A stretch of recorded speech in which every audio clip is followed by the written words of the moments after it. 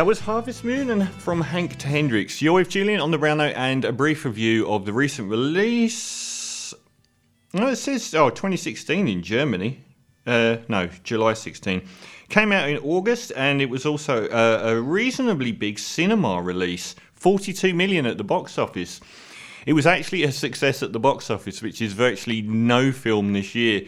It's from German director Derek Borte, and it stars Russel Crowe as a very unhinged man who gets into a road rage incident with Karen Pistorius on a freeway and hunts her down.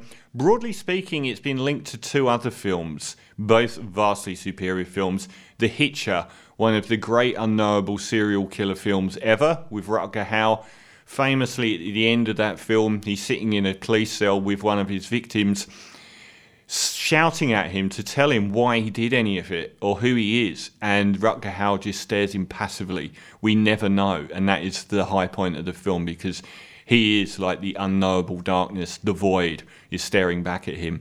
And the other one is Falling Down, a very, very memorable and iconic Michael Douglas film that showed a common man being beaten down by society until he snaps and goes on a crazy rampage. It's got some dodgy right-wing overtones. The only thing that I have a problem with in that film, I wish they'd made him an average Joe, and by the end of the film you understand that he's got this massive backstory which pushed him there. I would rather he had just been broken that day and he didn't have like 6 months of stuff to get to that point. It was already the man that was going to do that, but still a very iconic film. This is a film that's been trashed pretty much by critics. I can see why. It's a terrible film. Yet, so we follow. It doesn't have any fat on its bones. It's only about 93 minutes long. It pretty much starts with Karen Pistorius, who is an actress that has come up recently on this show because of the film Slow West and the actor Cody Smith-McPhee being rubbish 3 shows in a row now. I thought she was Scottish because of that film. Here she's an American. She's a New Zealand actor. She does accents really, really well. She's shown getting up late for work and too late to drop her kid off at school, and she ends up on the freeway and tries to get out of traffic and ends up hooting Russel Crowe's car. Big mistake. Russell Crowe is shown at the start of the film violently entering his ex-wife's house and killing everyone in there. It's a pretty grim and confronting opening. So we know that he is someone that he's shown with a whole cavalcade of pills in his hand. He's obviously someone that is deeply unhinged and mentally disturbed.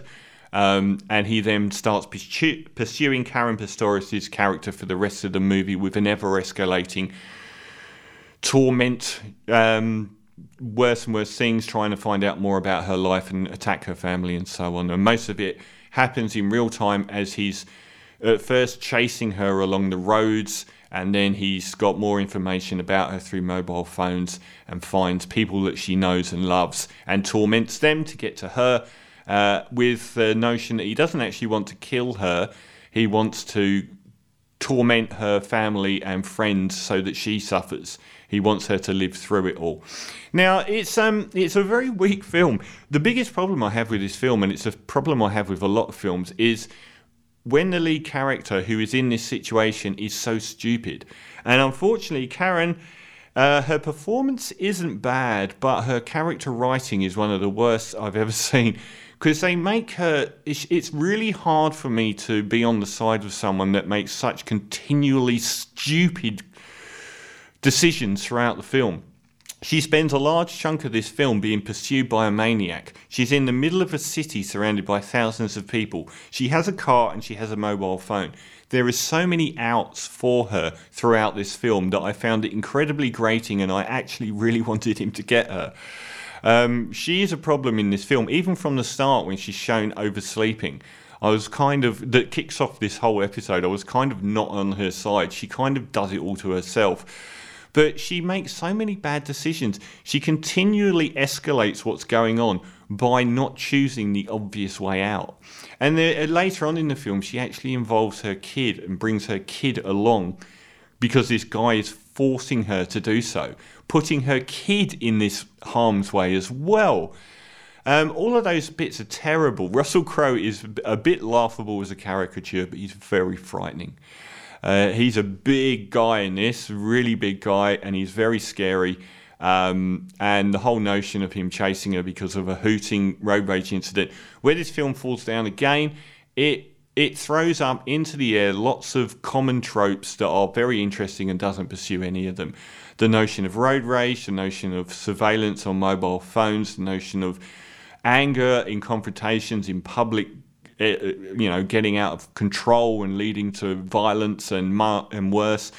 And the whole notion of a society that is, lives through technology and is distanced from each other and so on. His big point at the start I kind of agreed with, which is she hoots him, but she doesn't give him a courtesy beep beep. She goes for the full horn, and that's what kicks it off, and it's her not apologising to him that kicks him off.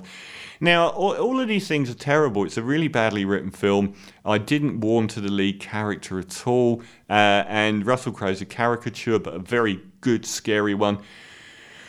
So I'm not going to trash it completely because it's very short. It actually gets the job done, kind of. So if you want to waste just over an hour watching a film that's very tense, it is very tense, that has some very crunchy car crash action, has some very brutal, memorable violence, and doesn't meander at all. It happens in real time. A lot of it is very unbelievable, but I can't say that I didn't enjoy it at all because it did get the job done. It as a genre film, it's passable. As a piece of writing that is attempting to engage with a lot of modern themes, it's terrible. Creating a female lead that is so off-putting for me because of the terrible choices she makes throughout the whole film, that was a problem.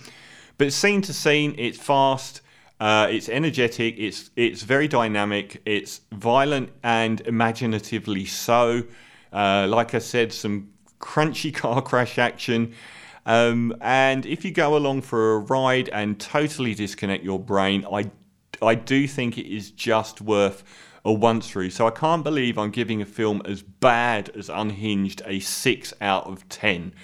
I would say that even though there are these big things wrong, they don't jut out in a way that's something like The Tax Collector where you're laughing at them.